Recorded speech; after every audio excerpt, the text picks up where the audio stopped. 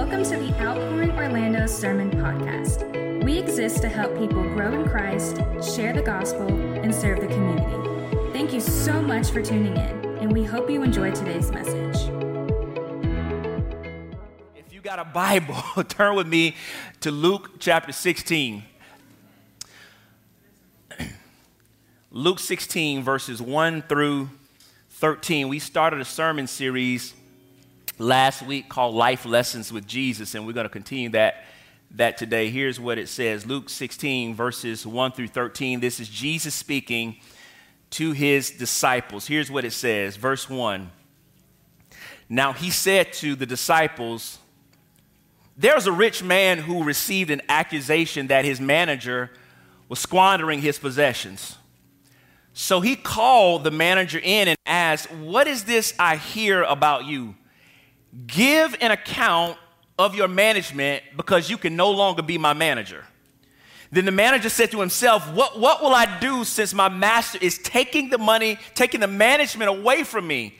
I'm not strong enough to dig. I don't do manual labor. I'm a white-collar criminal. And I'm ashamed to beg. I can't get out there on the street. I know what I'll do, so that when I'm removed from management, people will welcome me into their homes." So he summoned each one of his master's debtors. And here's what he said. He says, hey, how much do you owe my master? He asked the first one, and this guy said 100 measures of oil. And he said, here's what I want you to do. Take your invoice, sit down real quick, and write 50. Write 50. I'm going to give you a discount. All right. The next guy said, hey, how much do you owe? He said, hey, man, I owe your manager, I owe your master 100 measures of wheat. He said, take your invoice, write 80. And so here's what happens. At this point, you're thinking when the master comes in, he's going to straight strangle this dude. They're going to have to call the cops, whatever, right? Here's what happens in verse 8. The master praised the unrighteous manager because he acted shrewdly. For the children of this age are more shrewd than the children of light in dealing with their own people. And here's what Jesus says, and I tell you, make friends for yourselves by means of worldly wealth so that when it fails, they may welcome you into eternal dwellings. Here's a very key, important part, very key life principle. Whoever is faithful in very little is also faithful in much. And whoever is unrighteous in very little is also unrighteous in much. Oh, when I get $1 million, I'm going to help everybody. If you're not helping everybody with $1, you're not helping nobody with $1 million.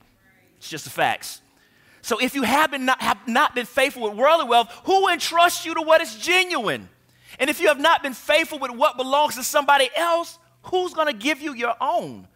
No servant can serve two masters, since he will hate one and love the other, or he will be devoted to one and despise the other. You cannot, it's impossible to serve both God and money. If you got a KJV, it probably says mammon. Let us pray. Father, we thank you for this opportunity to study your word today. Thank you for this gathering of your people, Lord. I just pray today, God, that you would work in our hearts. Lord, I don't want this to be just another sermon or another Sunday where we go through the motions, but I pray that with your help, God, you would transform us right here in this room. Lord, I pray that you would draw us near to you, that we would grow in our relationship with you, God. I pray for the person that's been walking with Jesus for quite some time, Lord, I pray that you would renew their faith, that you would make them alive again. Lord, for the person who may not be walking with the Lord, or they're just in this weird, strange place spiritually, Lord, I just pray that you would draw them near to you, God. I pray that today would mark the beginning of a new, profound relationship with you, Lord. And so, Father, I just pray you bless our time together. We pray this prayer in your son Jesus' name, and the people of God said amen. You may be seated in the Lord's presence. From the sermon series, Life Lessons with Jesus, my sermon title this morning is Set for Life. Set for Life. In a recent New York Times op-ed entitled, "Money is Up, Patriotism and Religion Are Down," opinion columnist by the name of Peter Coy wrote in the New York Times. He wrote a response to a recent survey that was done by the Wall Street Journal that found startling declines in what we would deem as traditional American values. I mean, this was a bit shocking. And so A few things that the survey uncovered was that in 1998, 70% of Americans said patriotism was very important to them. The recent survey done this year said only 38% of Americans said that patriotism was important to them. So 1998, 70% of Americans said that they were patriotic, that was an important American traditional value. Today, only 38% of people said that patriotism is important to them. Furthermore, in 1998, 62% of Americans said religion was important to them. This year, only 39% said religion was important to them. Here are a few other values that we would have deemed extremely important in past years that have also declined. Having children is far less of an important value for people now than it was back in 1998. Involvement in the community is far less valuable for people today than it was in 1998. Tolerance was highly valued in 1998. Today, nobody can tolerate anybody.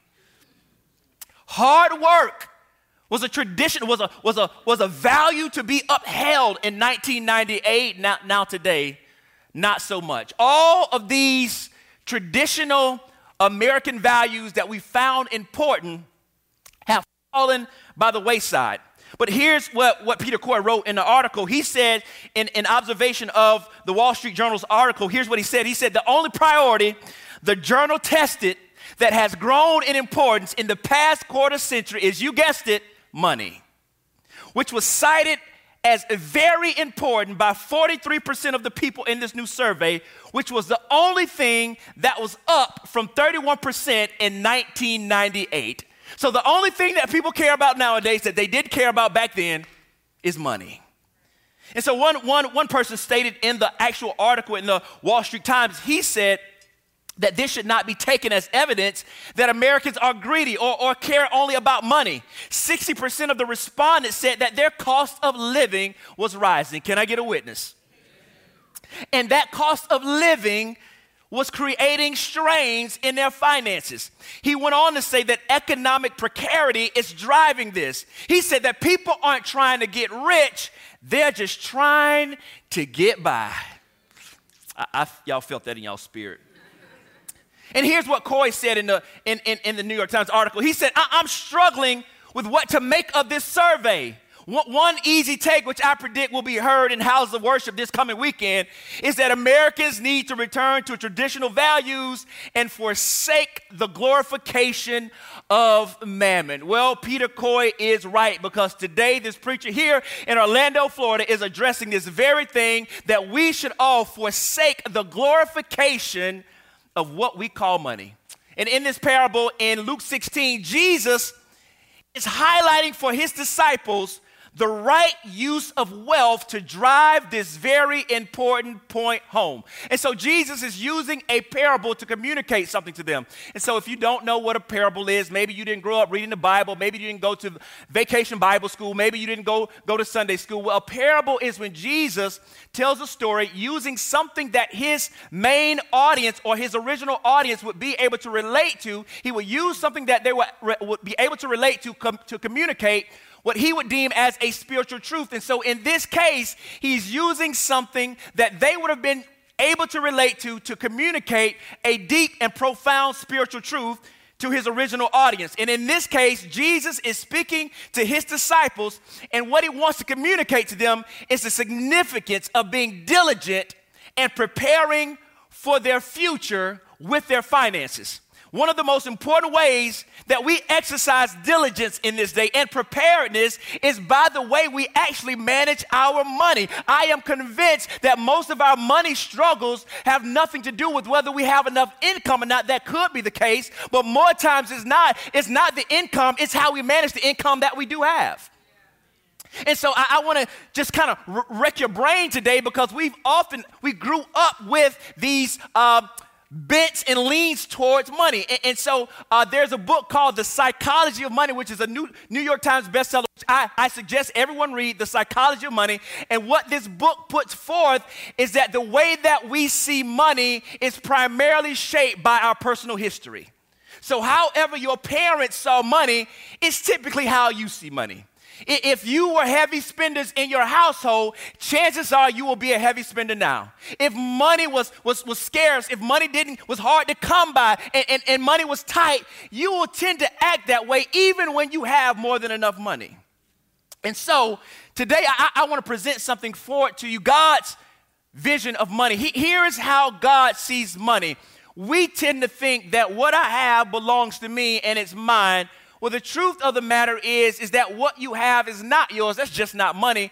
That includes your life too. What you have and what you possess is not yours. I want to suggest to you today that everything that you have, including your life, is on loan to you from God. And so the Bible would call this stewardship. We are called to be stewards. We are called to be stewards. Now, here's what a steward is not. A steward is not an owner. You know what a steward is? A steward is a manager of somebody else's resources. All right? And so I want to give you a working definition today that should be on the screen of stewardship. Here's what stewardship is. Stewardship is the responsibility of managing God's resources, not just of money, but of time, talent, and treasure for the glory of God and for the good of others. Here's what I want you to know. Understanding stewardship means understanding that I own nothing and God owns everything, and He has given me the privilege and responsibility to manage, not mine, but His possessions. You know what the Bible says? It says that the earth is the Lord's and the fullness thereof.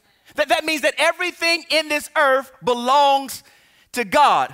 And so this will help us and put our relationship with money in its proper place. The way we approach money is not separate from our salvation. The way we approach money is not separate from our salvation. When God saved you, He didn't save parts of you. He saved you holistically and comprehensively. Every part of you has been redeemed, including the relationship you have with money. Oftentimes we get saved and we know that there are bad influences in our lives, and we start cutting people off. We stop going places that we used to go. We make all of these drastic changes, which is good, and we should. But oftentimes we treat money as if it's something separate, that God saved me from this, but God didn't save me from my bad perspective on money. The truth of the matter is, when God saved you, He saved your wallet too. Therefore, if this is true, there's an expectation for the way that we manage our money, regardless of how much or how little we have. We have not been called to just give 10% to God, and with the other 90, I just ball till I fall. No. That's not right. Yes, we give 10% to God, but in actuality, we don't even own the 90%. He owns 100%. Like we own absolutely nothing, but God lets us come alongside Him and be stewards of what rightfully belongs to Him. And if you have this perspective, it will radically change your relationship with money. If you know that money belongs to God, then you can go to bed at night. If you have been called to be a steward, and you have, this implies that none of what you have belongs to you. Rather, 100% of what you have belongs to someone else. And so when we think of this idea of stewardship, it's not a foreign concept in the scriptures. It's not a foreign concept. When we think about Abraham, Abraham had a steward. He had a household manager, a person by the name of Eleazar. He managed Abraham's household affairs. And so here's what a steward's responsibility was. Biblically speaking, a steward was a business manager or estate manager for a wealthy person. This person was hired to manage the resources of someone who was wealthy. They were responsible for the administration of someone else's estate. They were empowered to make business decisions on behalf of the individual that employed them. And so if they made a decision, it was just like the owner was making a decision. But here's the caveat. They had to make their decisions with the money in the best interest of the owner. So if I have to make decisions in the best interest of someone else, that means that I can't do with it what I want to do with it. Right? And so this is what the idea of stewardship communicates. The goal was to invest the owner's assets in such a way that when it was time to give an account, the portfolio looked better than it did when they got it.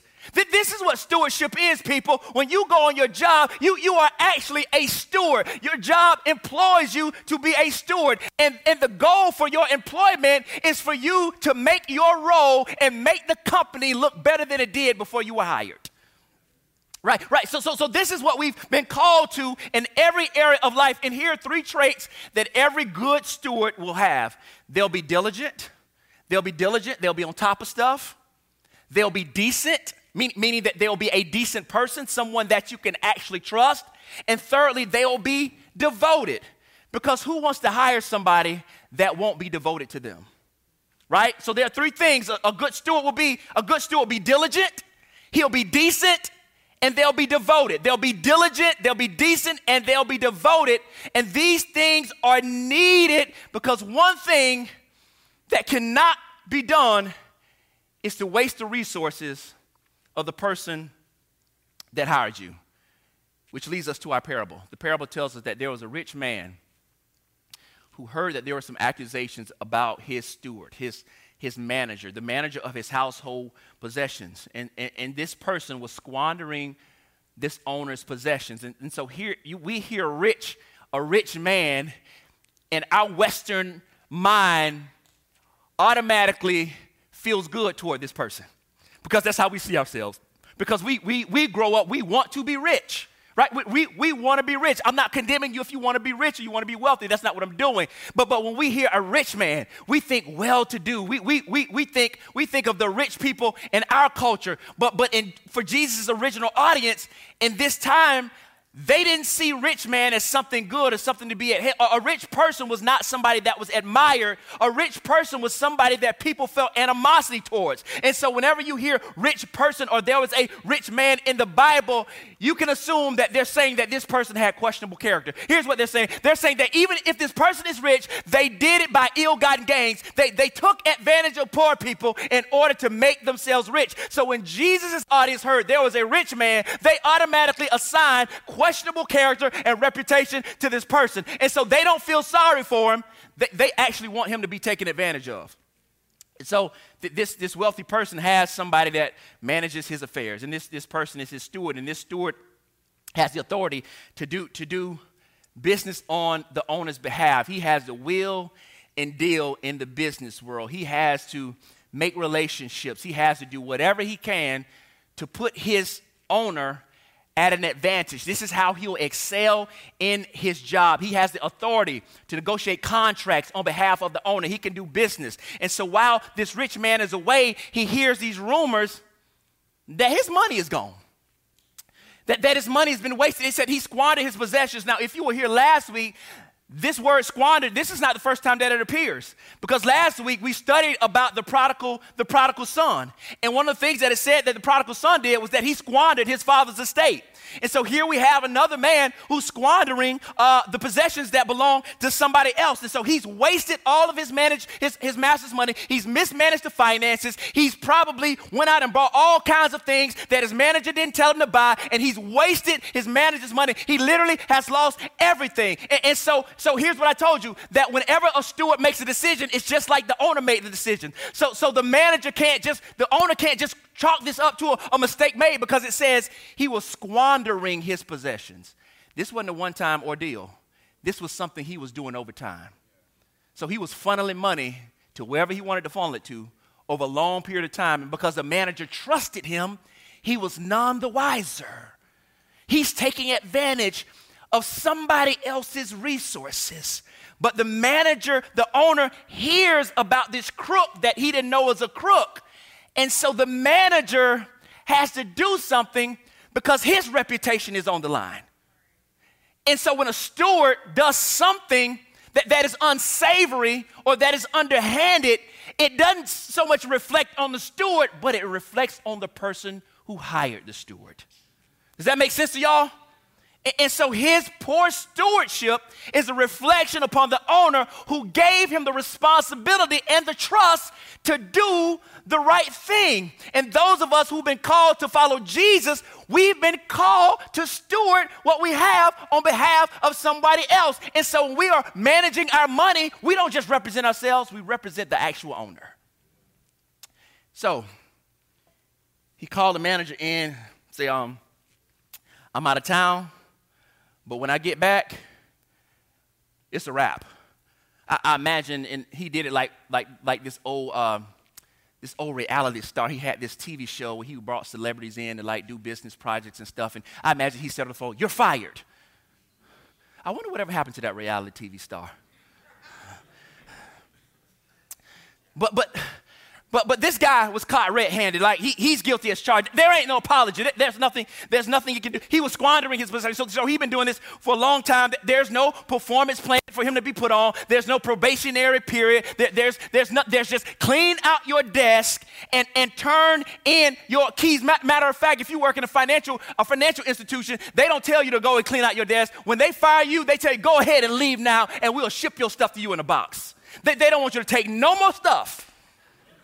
Just leave now. We've suffered enough with you. Just leave now. We'll send it to you in the mail. Now imagine this is what happens to this guy. The gravity of his crime is that he's professionally as good as dead. He can't work to undo what he's done because he squandered his owner's money. And as the parable is written, it's weird because it's almost like the steward has some time to do some stuff before his termination happens. He's fired him, but maybe he says you got until the end of business. I imagine that's what's happening in the text. And so this puts this guy in a precarious situation. He has to do something. He's got to do it fast. He's got some decisions to make. He has no future unless he does something with his money. Reemployment is not possible. He can't dress up his LinkedIn profile. It's a wrap for him. He's been stealing money. Nobody's going to hire this guy. It is a professional wrap. There is no severance package to be had. That there is unemployment. There's no unemployment for him to collect. There is no there's no stimulus package. No more stimmies are going to be handed out. You got to make a decision. It's a wrap for you. It's over for you. You got to do something in the now to secure your future. And so this guy has a narrow window of opportunity to act before he physically has a hand over the accounts. And so what we see in the text, the tone of the text is that there's this sense of urgency. He cannot afford to procrastinate. He can't bury his head in the sand. He has to come up with something in order to secure his future. And what he does is one of the most brilliant and creative and shrewd things that we will ever find in the Bible. And here's what he does. It's almost like there's this soliloquy here where we get to see the inner workings of a conversation that a person has with himself. It's like we're a fly on the wall. And the steward said to himself, "What will I do since my manager is taking the management away from me?" He says, "I'm not strong enough to dig. I'm too weak for that. And I'm ashamed to beg." What I do appreciate and admire about this crook is that he's self-aware. He's self-aware. He's realistic about what he can and what he cannot do. He's so in tune with what he's good at that he knows he shouldn't waste his time doing something else that he's not been called to do. He's thinking through this. I'm not a manual labor kind of guy. I'm a $135. I can't lift anything. I can't do that kind of work. And I got too much pride. I'm a steward. I manage money for a rich guy, so I can't go in the corner and beg. I got too much pride for that. What can I do? That's it. I got it. Here's what I'm going to do. Since I'm the one who deals with the clients, I'm going to call all of them in one by one, starting with the most important client, and I'm going to offer them deep discounts on the debt that they owe. I'm going to I'm going to ask each one of them what they owe, and then I'm going to give them a discount. So he calls the first guy in. He says, how much do you owe? He says 100 measures of olive oil. Just for all intents and purposes, this is probably about, his debt is the equivalent of 3 years' salary. So he's got a lot that he owes. And he says, okay, here's what I want you to do. I want you to sit down real quick. I want you to take the invoice, and I want you to write down 50. So he gives him a huge discount. Write down 50. You know what's interesting? Notice that the steward himself doesn't write down on the invoice himself. He instead makes the person who owes the debt write it down. So if he gets caught for doing this, they're also implicated in his crime. He is so shrewd. Y'all didn't even notice that. This is why you got to read your Bible. The Bible is ratchet at times. Anyway, right. The next guy, he says, how much you owe? He says, I got 100 measures of wheat. He says, okay, I don't like you as much. Here's what you do. You don't write down 50, you write down 80. Your discount ain't the same, but you write down 80. And so, make no mistake about it. This is criminal activity. This is fraud. He doesn't have permission to do this. This is criminal. This is Enron. This is Bernie Madoff. This is all of that. This is what he's doing. The SEC and the IRS, they're coming to look for this dude. They're going to lock him up any minute. But here's what the clients are doing. They don't know that he doesn't have permission to do this, because he is a steward and he's connected to the owner. So as far as they know, he has permission to do this. And so they call these unauthorized discounts a blessing. I think we would call it, what's that? We would call it a hookup. We call this a hookup. You ever got a hookup before? You be in a drive-thru and somebody you know working there, ooh, you want some extra fries? You be like, I sure do. I sure do. The day is the day that the Lord has made. I'll rejoice and I'll be glad in it. Favor ain't fair. This is what this is. This is the favor of the Lord. I know I should pay for these clothes, but they said that they got it from the mall. I'm not asking no questions. This is just the Lord is finding me. This is my season. This is my time. The favor of the Lord is upon me. I imagine that this is how they're reacting to this. And so what they think that he is being a good guy, but he's not. What he's doing is he's trying to ingratiate himself to their favor so that when he gets put out, he'll have a place to land. So he's making friends with his master's money. He's a smart dude.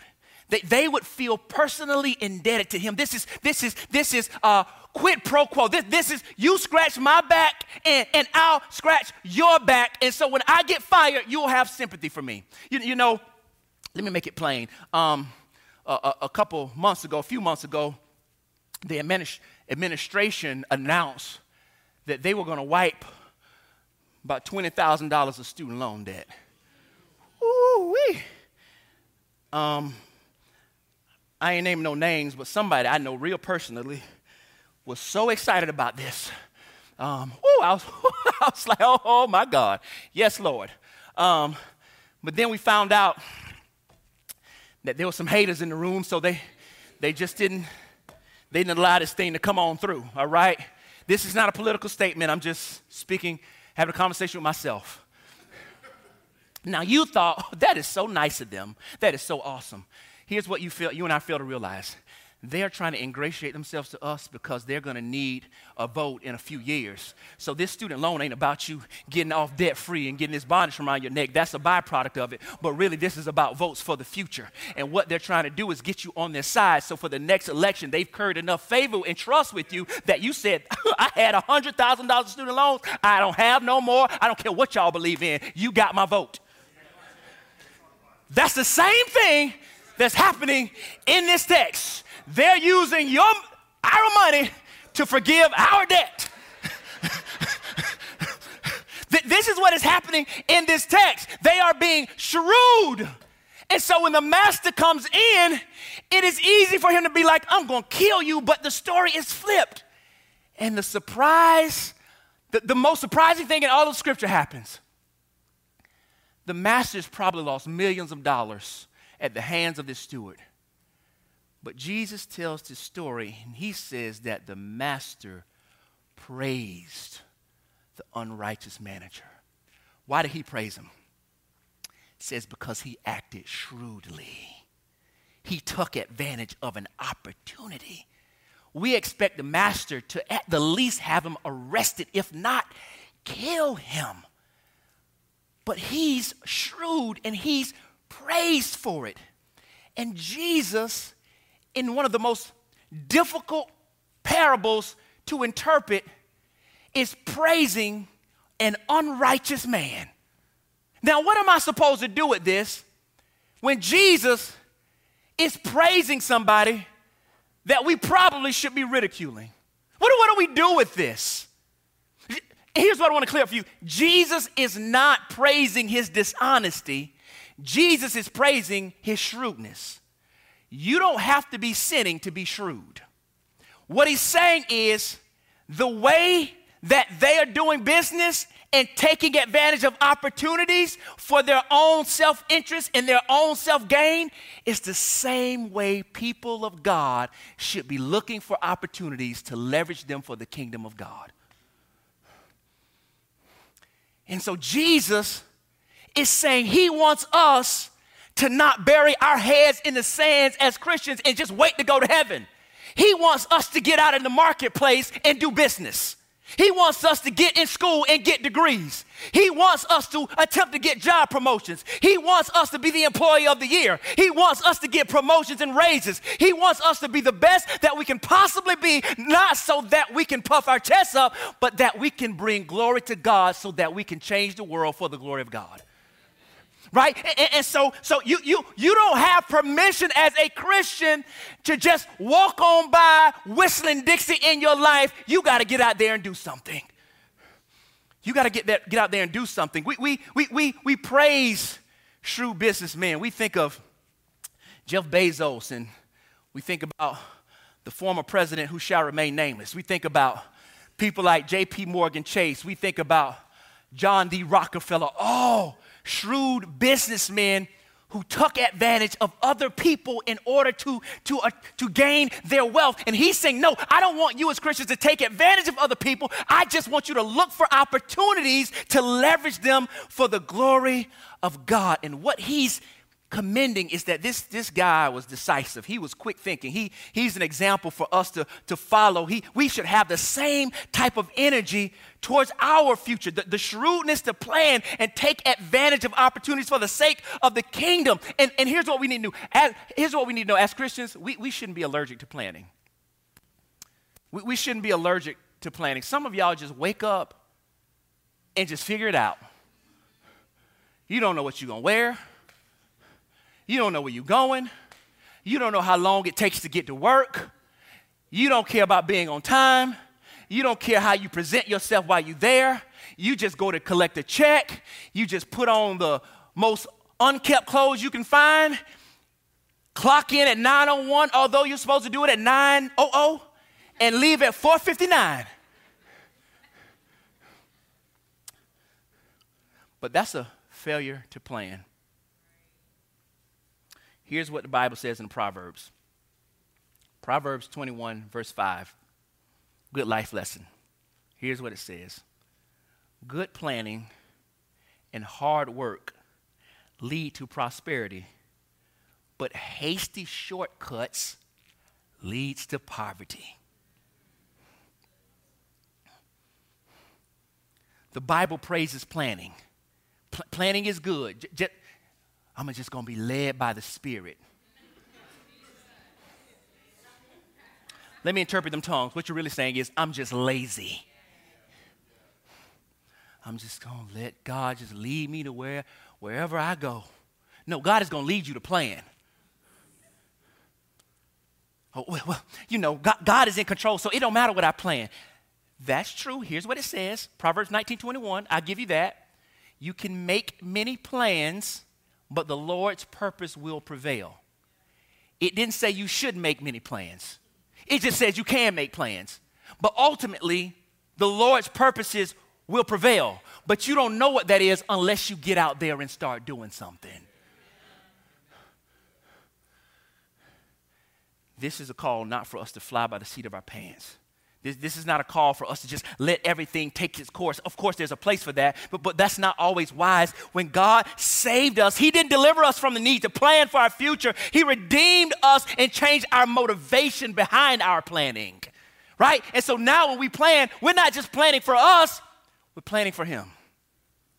We're planning and seizing opportunities for somebody else on the behalf of the owner. We've been entrusted with everything we have by God. Educational plans we have so that we can use the skills we've learned for the kingdom of God. Career plans we make so that we can work and advance our careers in a way that we leverage our influence for the kingdom. Relational plans, not just so that I can have somebody because I'm lonely or I got jealous because I saw people on the internet or I'm just entering into a relationship for comfort's sake. No, I'm exploring this to find out if you're crazy, and if you're not crazy, then we can take the next step, and eventually maybe we can get married. But I'm not just doing this flying by the seat of my pants, because when you date flying by the seat of your pants, it always leads to destruction. I should have got more amens than that. I know I'm in the right church. I know y'all. I know, do you make me pull out my phone and read my text? Y'all better stop. What he's saying is we must be shrewd for the sake of the kingdom. If an unrighteous man is willing to risk it all for the sake of something temporal that eventually will pass away and he can't take with him, how much more should we, children of the kingdom of God and followers of Jesus, plan for something that we know is eternal? If people who don't care about God plan like their hair is on fire to secure their future, how much more should we plan as believers for something that we know that will last for all of eternity? This is what he's saying. So we get to verses 9 through 12. He says, I tell you, make friends for yourself by means of worldly wealth so that when it fails, they may welcome you into eternal dwellings. For whoever is faithful in very little is also faithful in much, and whoever is unrighteous in very little is also unrighteous in much. So if you have not been faithful with worldly wealth, who will trust you with what is genuine? If you have not been faithful with what belongs to somebody else, who is going to give you what is your own? I don't understand people who say, I'll wait till I'm rich to start getting my act together. When I get here, then I'm gonna just straighten up. When I meet the right person, I'm gonna stop being so ratchet. That's not how that works. You don't do it after. You do it before. You don't wait till you get $1 million to then create a budget. I'm going home. I'm leaving today. I don't have time for this. Well, it don't even really matter right now because I don't have no. If you get $1 million today and you don't have a plan, it's going to kill you. You're going to kill yourself and somebody else. You ever wonder why people who hit the lottery end up broke a couple years later? A failure to plan. And so here's what Jesus is saying. When he says make friends for yourself, he's saying the same thing he said in Matthew 6:19. Here's what he says. Don't store up treasures on earth where moth and rust destroy and where thieves break in and steal, but store up for yourselves treasures in heaven where neither moth nor dust destroys and where thieves don't break in and steal. And what he's saying is when we give to the kingdom, when we give to God's purposes, it does not rot. It does not go away. It lasts past us. It lasts into eternity. It has eternal implications. And so here's what it's saying. We must make eternal investments. Now, here's what I want to say. I want to be real practical here, all right? And some people will say, you shouldn't be talking about this in church. Well, if I don't talk about it here, where else are we going to talk about it?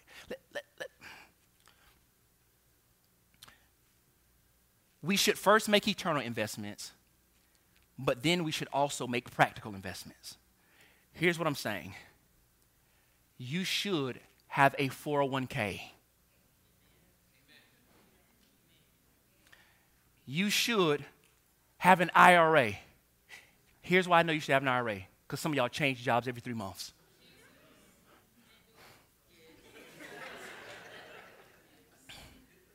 Okay? I know a preacher would never tell you this. Just give to the church, just give to the church. No. Yes, do that first. But that doesn't mean you don't fail to plan and invest for your future. Okay? Right? You should know the difference between a Roth and a traditional IRA. You can be talking about this in church. Well, when you get the mic, you can talk about whatever you want to talk about. It's my turn today. You should know the difference, right? One is pre-taxed, right? And one you pay or you put money into after tax. You should know the difference. You have one of both, all right? You should know the difference between a stock and a bond. Why should I know that? The same reason you know every video on TikTok. You should know the difference between a mutual fund and an exchange-traded fund, okay? How am I supposed to know all that? You Google everything else. Where's Beyonce's next concert? How old are Beyonce's kids? Who cares?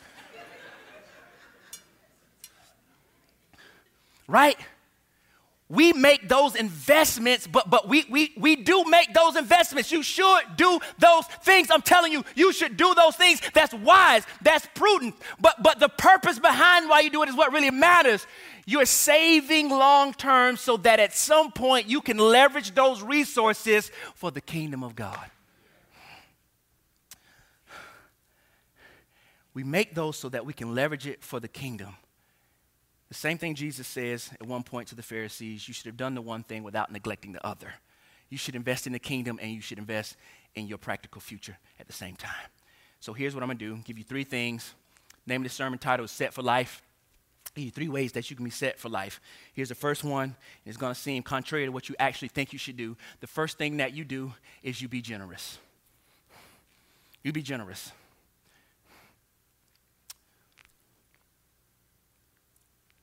Here's what Paul says to Timothy, 1 Timothy chapter 6, verses 17 through 19. Here's what he says. This is the Message version Bible. Here's what it says. 1 Timothy 6, 17 through 19. Tell those rich in this world's wealth to quit being so full of themselves and so obsessed with money, which is here today and gone tomorrow. Tell them to go after God, who piles on all the riches we could ever manage, to do good, to be rich in helping others, to be extravagantly generous. If they do that, they'll build a treasury that will last, gaining life that is truly life. Here's what I know. When you give to God, God gives you more because he realizes or he knows that he can trust you. That he can trust you. Giving money, so when we understand that giving money is not just something we do at the end of the service or when they pass the plate around or when you go up to the front or we give God the leftovers and put it into some measly plate or we text some small amount to the number, whatever amount comes to our mind, whatever tip we're going to give to God, but what we'll go pay 100 times that at brunch with our friends later. No, that's not it. The reality is that when we give, it has spiritual and eternal implications. Your giving matters. Your giving matters. Here's what I know, that when you don't give, it's an evidence of something else. When you get saved, there's something that comes behind your salvation. It's called spiritual fruit. Spiritual fruit is just evidence that you are truly saved. When you bear fruit in different areas of your life, and the way you manage money is one of those ways. And so when you let go and hold freely to your possessions, it means that I am growing in this area of finances because I realize that money is a tool. It does not control me. I control it. Right? There is this horrible thing that says that money is the root of all evil. That's not what the Bible says. The Bible says the love. If I give two different people $1, if I give a crook $1, there's going to be one outcome with that $1. If I give a generous person $1, there's going to be a completely different outcome. Same dollar, but different heart behind the dollar. Does that make sense? Here's what theologian J.C. Ryle said. Unfaithfulness in money transactions is a sure evidence of a rotten state of soul.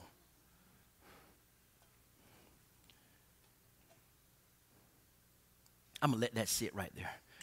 Let y'all just sit with that for a minute.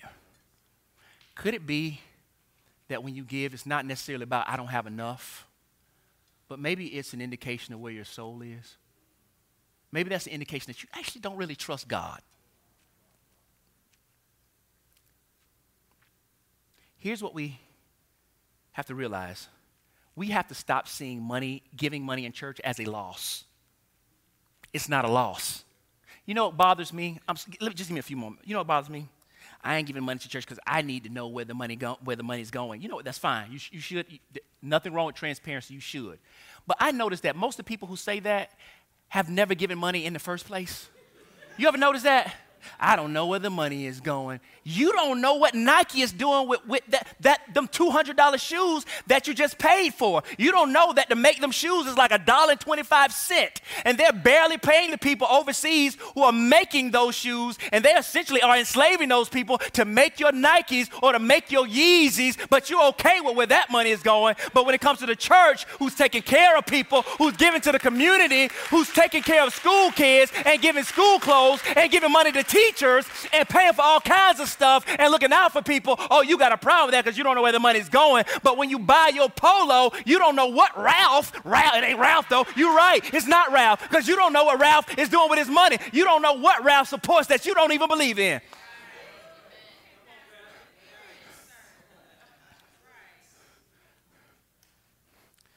We talk about the command of tithe in the church. We say oh, tithe. But you know what? The reality is most Christians only give 2 to 3% of their income.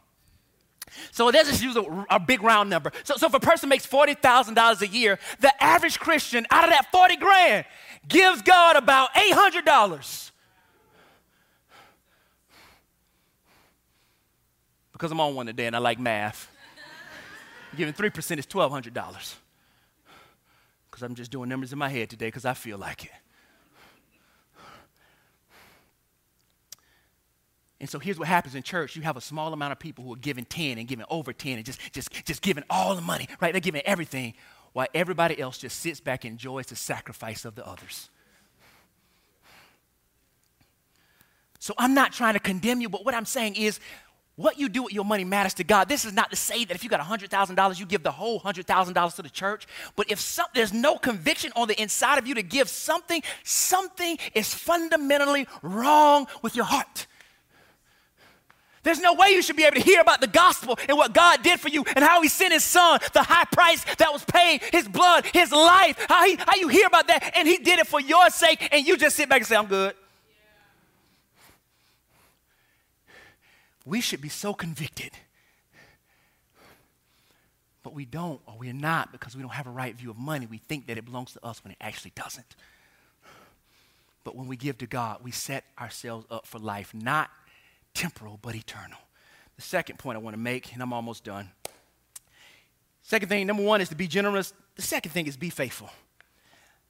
The best and most accurate way to answer this question that everybody asks, what would I do if I was blessed with wealth? Here's how small test. You can find out today. What would I do if I had wealth? Look at how you manage what you have right now. Oh, if I had $1 million, I know I'll buy my church a building. No, you won't. We need paper plates and plastic utensils, and you won't give towards that. I'm being too honest today. I don't think I got enough sleep last night. Something is wrong with me. I don't know what's happening. Right? And so if you complain about all this small stuff, I don't like doing, not even money. If you complain about your job, I don't want to do this job. This job is beneath me. But when I get to my destiny, then they're going to see what I'm really about. No. You be faithful right now with what you have.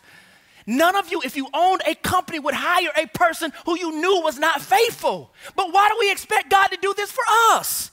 We want God to give us the world, and God is like, you're not managing that little small piece of pie I gave you. I'm testing you right now, and you make a choice every week to fail. You literally, it's not even a multiple choice test. It's an open book exam, and you sitting there looking at the answers, and you're like, I'm going to just pick something else. Every week we just pick something else, right? 10% or higher, and we be like, I'll take 2. That's not the answer, man. The answer's not 2. It's 10. Not 2, it's 10. Oh, I hope you come back next week. So God calls us to be faithful. Faithfulness in what you deem as insignificant or small is a condition for promotion to be trusted with something that is greater. And so if we manage our earthly wealth now, in the right way, God will trust us with more in eternity. And that's hard for us to understand this, but here's what I want you to know today. No condemnation. God is going to judge us for the way, not just how we live, but what's encompassed in that is also the way we managed our money.